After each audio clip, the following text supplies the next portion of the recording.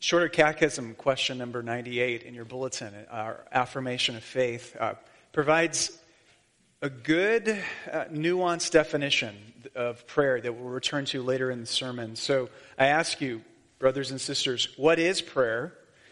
Prayer is an offering up of our desires unto God for things agreeable to His will in the name of Christ, with confession of our sins and thankful acknowledgement of His mercies. Today we're going to be talking about prayer for the sick and prayer, the anointing of the sick with oil and accompanying prayer. James 5, verses 13 through 18.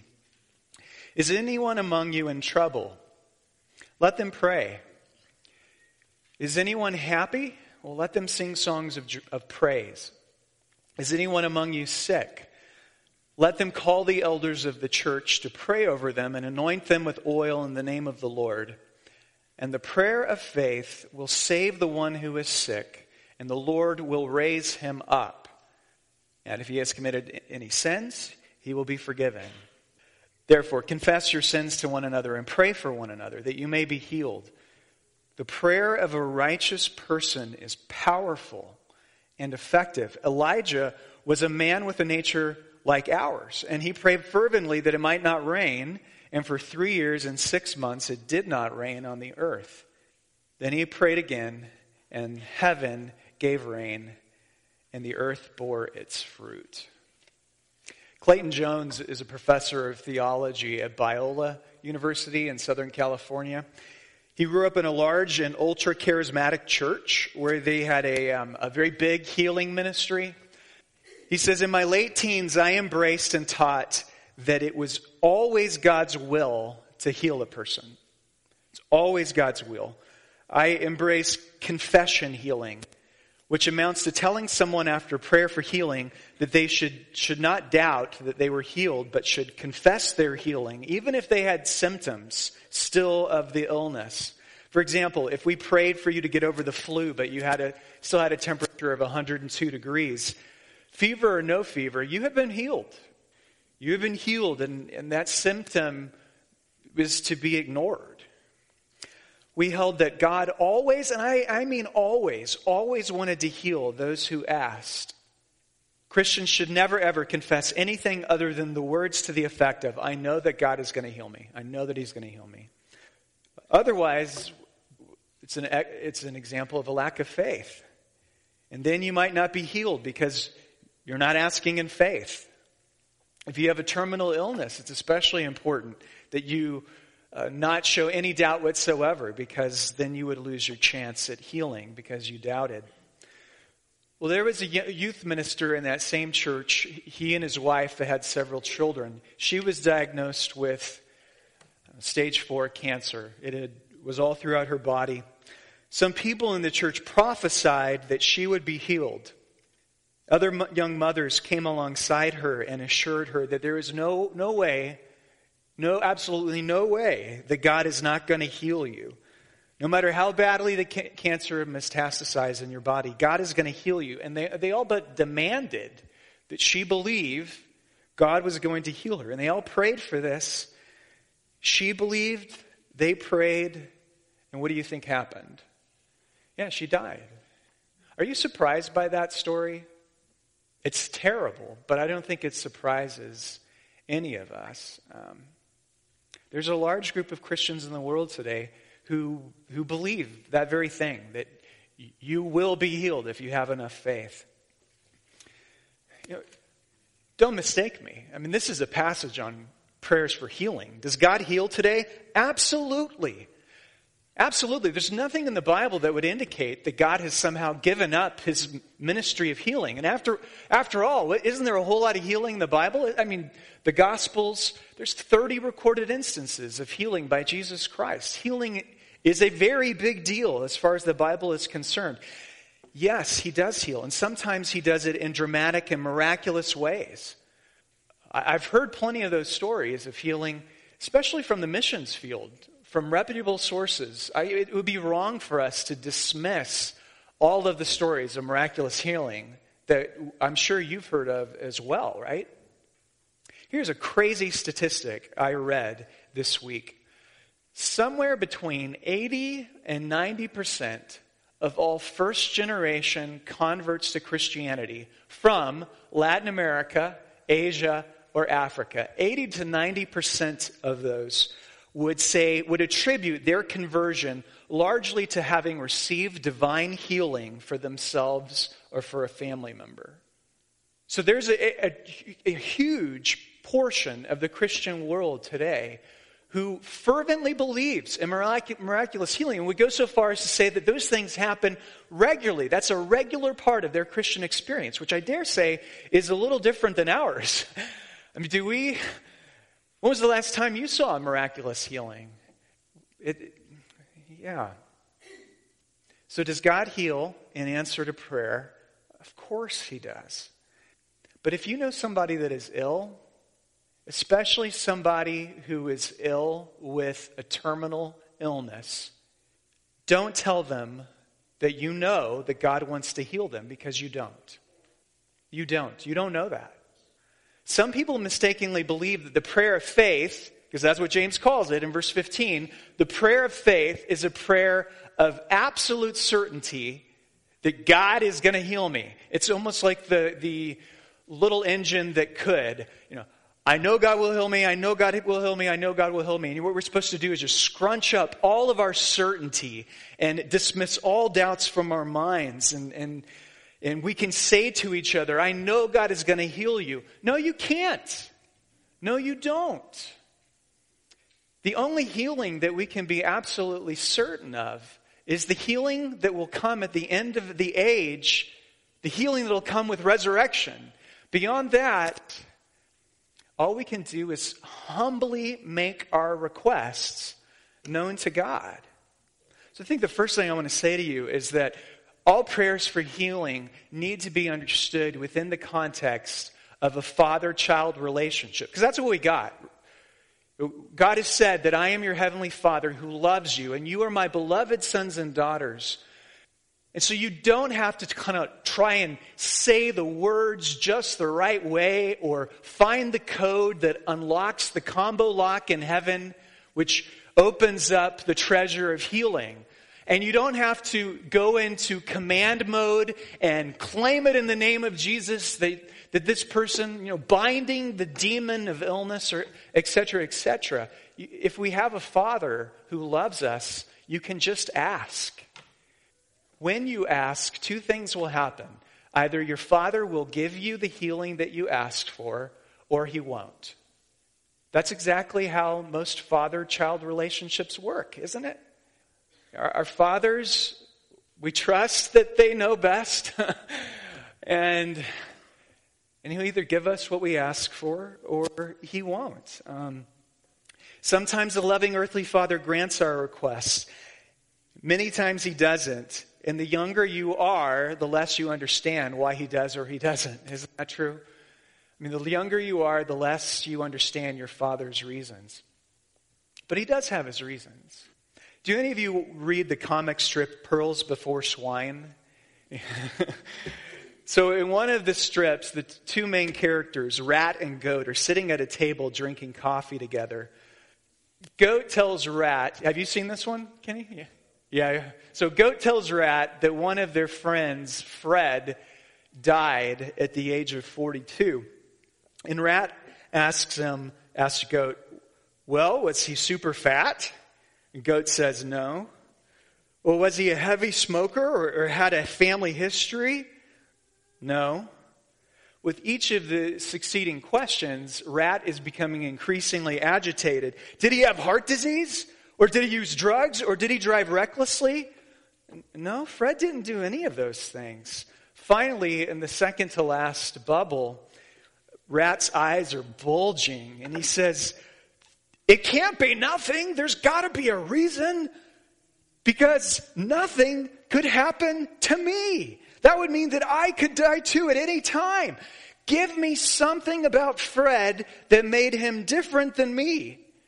And Goat replies, well, Fred did collect stamps. And Rat says, I knew it. High-risk hobby. He was doomed. To make a serious point, some Christians believe that when another person suffers terribly or dies early, suddenly, they want to find a reason to point to. They didn't have enough faith, or it was a result of their sin, or they just want a reason. Maybe they want a reason even to protect themselves so that this won't happen to me. But sometimes, friends, the reason is simply because it was God's will. Remember in the Garden of Gethsemane, Jesus prayed. He said, Father, if it's your will, take this cup. Let this cup pass from me. Yet not as I will, but as you will. Remember, when Jesus asked for the cup of suffering and death to leave him, he did not get an uncategorical yes, did he? And here's a man who prayed perfectly. He prayed the perfect prayer. His faith was perfect. His motives were perfect. He asked perfectly, and yet he was still required to drink the bitter cup of suffering and death because that was God's will. So you go back to the catechism question. Where is it? It says that prayer is an offering up of our desires unto God for things agreeable to his will. But how do we know what those things are? How do you know what things are agreeable to God's will? And the answer to that question is you don't always know. You pray for things that you desire and things that you can best envision will be God's will and God's will be done through them. But you always pray open-mindedly and open-handedly, recognizing that I just don't know, Father. I don't know if this is your will. Maybe you have something better for me than healing. Amy Carmichael, the famous missionary to India. So Amy Carmichael ended up saving a lot of girls out of sex slavery. She started at least one and maybe two orphanages. She was in India for 55 years and never took furlough. 55 years and never took a day of furlough. Well, when Amy Carmichael was a little girl, she was so enamored with her mother's blue eyes that she prayed God would change her brown eyes to blue. And it was only later in life she realized what an asset those brown eyes and brown hair were because she, when she dressed up in traditional Indian garb, was able to go into the temples, into the places that a blue-eyed foreigner would never ever be allowed to go. And it was only because she had brown hair and brown eyes that she was able to rescue kids from sex slavery. You see, sometimes, and I know you know this, but it's just good to remind ourselves this. Sometimes our prayers are well-intentioned mistakes.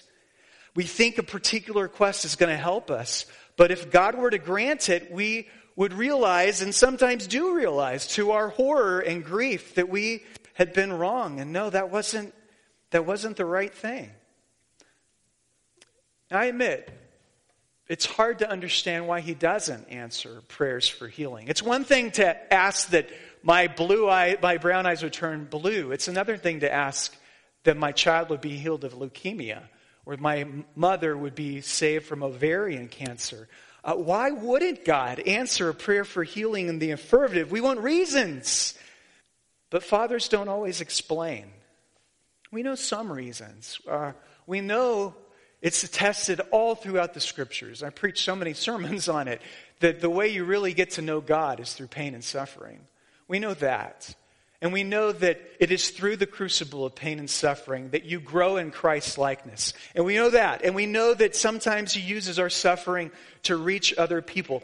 I've said this before on prayers, on sermons for prayer. I'll say it again. Our deepest conviction has to be this: that either God will give us what we asked for, or God will give us what we would have asked for if we were as wise and loving and knew everything as comprehensively as he does. We have to believe that our Father is loving and knows best. And I recognize how hard that is to believe when you see a loved one, especially a child, suffering terribly. But if you believe, as I do, that Jesus Christ died on the cross for your sins, then that is the one man in the universe who deserves the benefit of the doubt. If you believe the Father gave his Son up for you, then even though you may not understand, the Father gets the benefit of the doubt. Last thing I want to say on this is, when Nebuchadnezzar threatened to send Shadrach, Meshach, and Abednego, throw them into the fiery furnace because they weren't going to worship his image, they replied to the King Nebuchadnezzar in this way. They said, "O king, God whom we serve is able to deliver us from the burning fiery furnace, and he will deliver us out of your hand. But if not, but if he doesn't, be it known to you that we will not serve your gods or worship the golden image that you've set up." And I think that's what we have to be determined to say long before we ever get sick. My God is able to heal me. He is able to deliver me or my child or my mother or whomever out of the clutches of this illness. But even if he doesn't, I will still trust him. I will praise him still. It's not a lack of faith to say, I don't know. I don't know, Father, if it's your will to heal me. We are to bring a humble request. Going back to the catechism question, a humble request in the name of Christ with confession of our sins and thankful acknowledgement of his mercies. And no matter what happens, we say, no matter what happens, I will praise you still. That's the prayer of faith. Second feature that I'd like to draw your attention to in the passage is found in verse 15. This touches on the confession of sin. James draws a connection here between a person's sickness and their sin. Did you notice that? Verse 15, it says, "And the prayer of faith will save the one who is sick, and the Lord will raise him up, and if he has committed sins, he will be forgiven. Therefore, confess your sins to one another and pray for one another that you may be healed." What is the connection between sins and sickness here? I'll say a couple of things.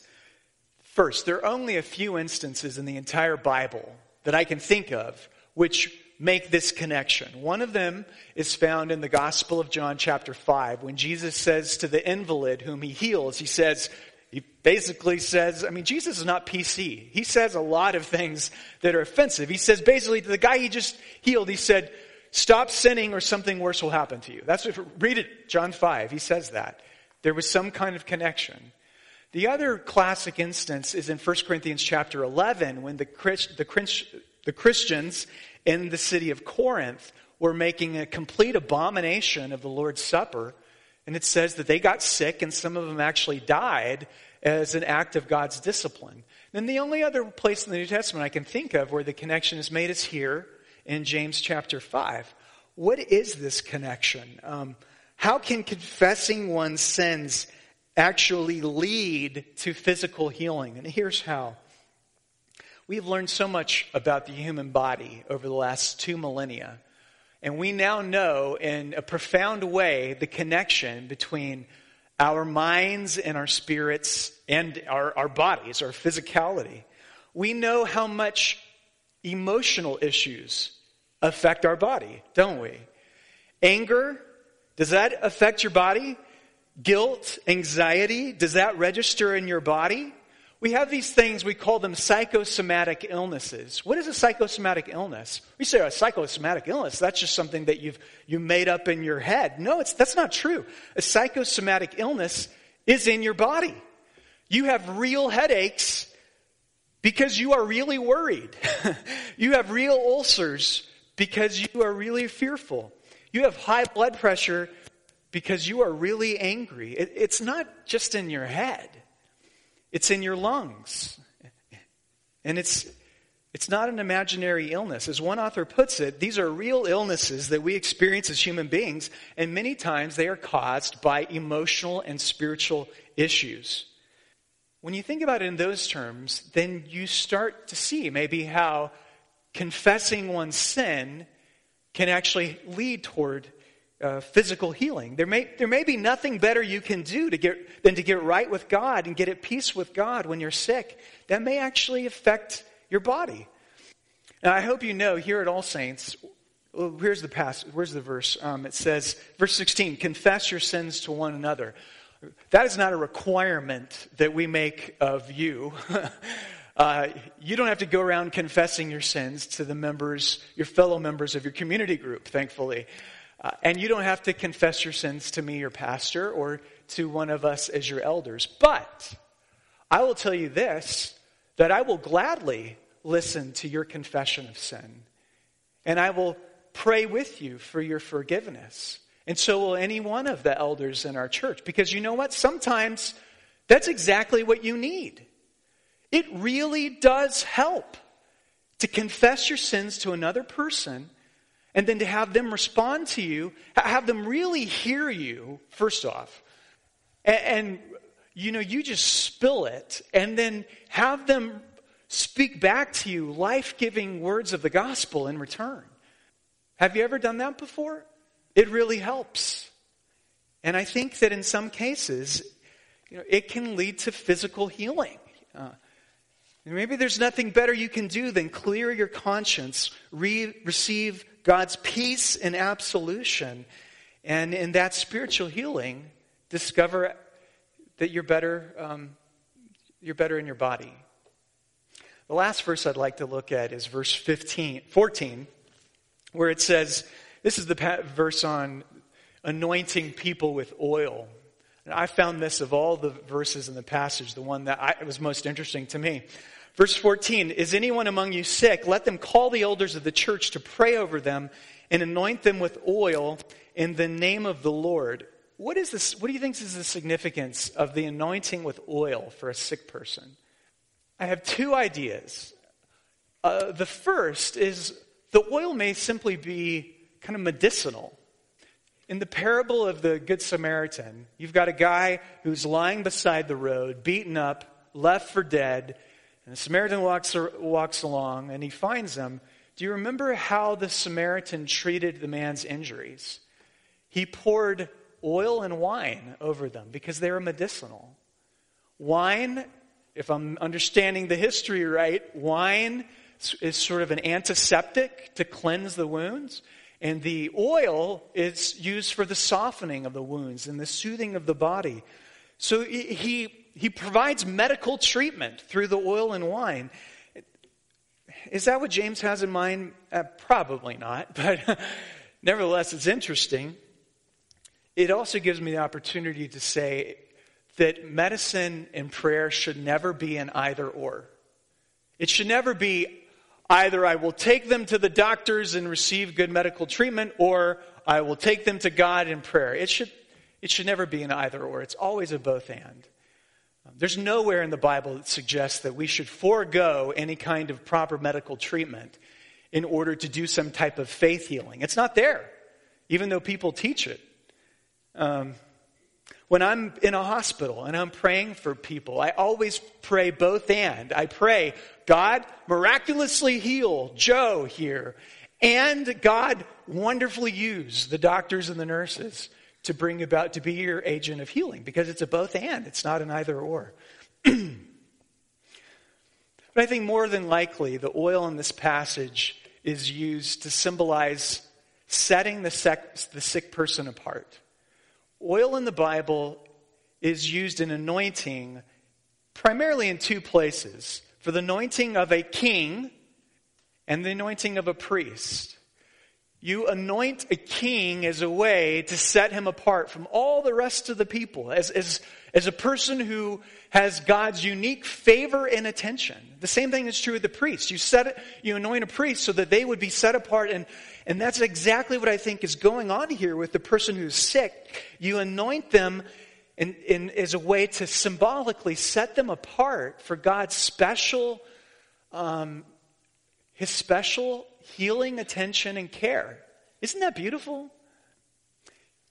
You may be aware that this verse is pretty significant for Roman Catholic theology. We Protestants have two sacraments, baptism and Lord's Supper. Roman Catholics, they have 7 sacraments. And one of the last of those sacraments is the sacrament, it's called extreme unction, the sacrament of last rites.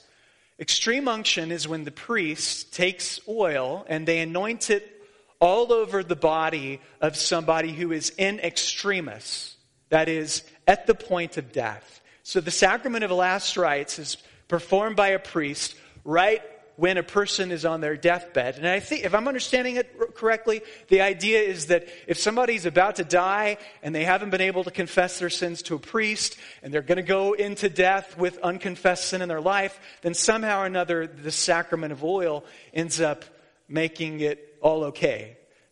Very sophisticated way of putting it.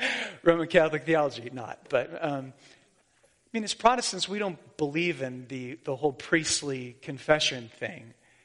But I think there's something beautiful about this idea of anointing our loved ones on their deathbed. Because what are you just saying in that? Symbolically, you're saying that you are set apart. You are Christ's. And your suffering's not in vain.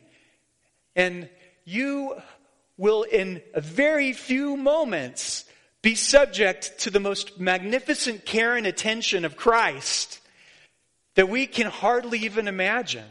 See, I think we've thrown out the baby with the bathwater and doing away entirely with the anointing of our dying. I wish they would have told me this in seminary. Why didn't somebody tell me that we could and should be doing this? Because we should. Because the oil says you belong to Him. You are His. You are loved. To conclude, let's go to the second half of verse 16. And I want to read it together, starting with the words, the prayer of a righteous person. We're going to read it from there all the way through the end of verse 17. Are you ready? The prayer of a righteous person is powerful and effective. Elijah was a man with a nature like ours, and he prayed fervently that it might not rain. And for 3 years and 6 months, it did not rain on the earth. So obviously James has in mind, it's not just the elders who are supposed to pray for healing, pray for people. It's something that we're all supposed to be doing. What a strange way to encourage our prayer lives. By comparing our prayers to Elijah. Elijah. I am tempted to scoff at this reference. Really am. Elijah was a man who prayed and dead people came back to life. Elijah was a man who prayed and climatology changed for 3.5 years. When you and I pray, oftentimes doesn't it feel like our prayers hit the ceiling and just bounce back down to earth? Our prayers feel so powerless, weak, and ineffective.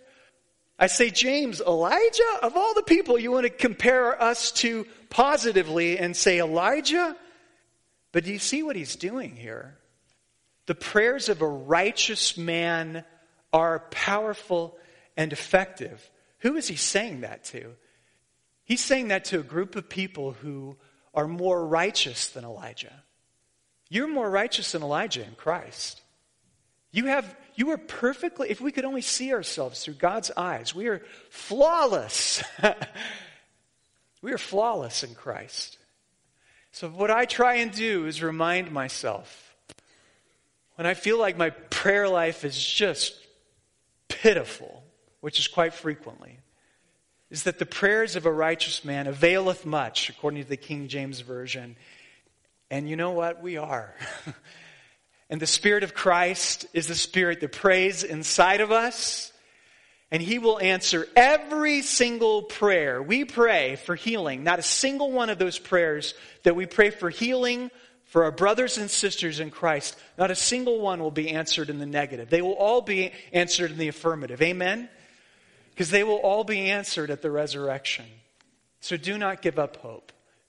Do not quit praying. Trust that Christ is praying through you, that you are righteous in Christ, and every prayer of healing will be answered in the end when the dead in Christ shall rise in victory. Amen.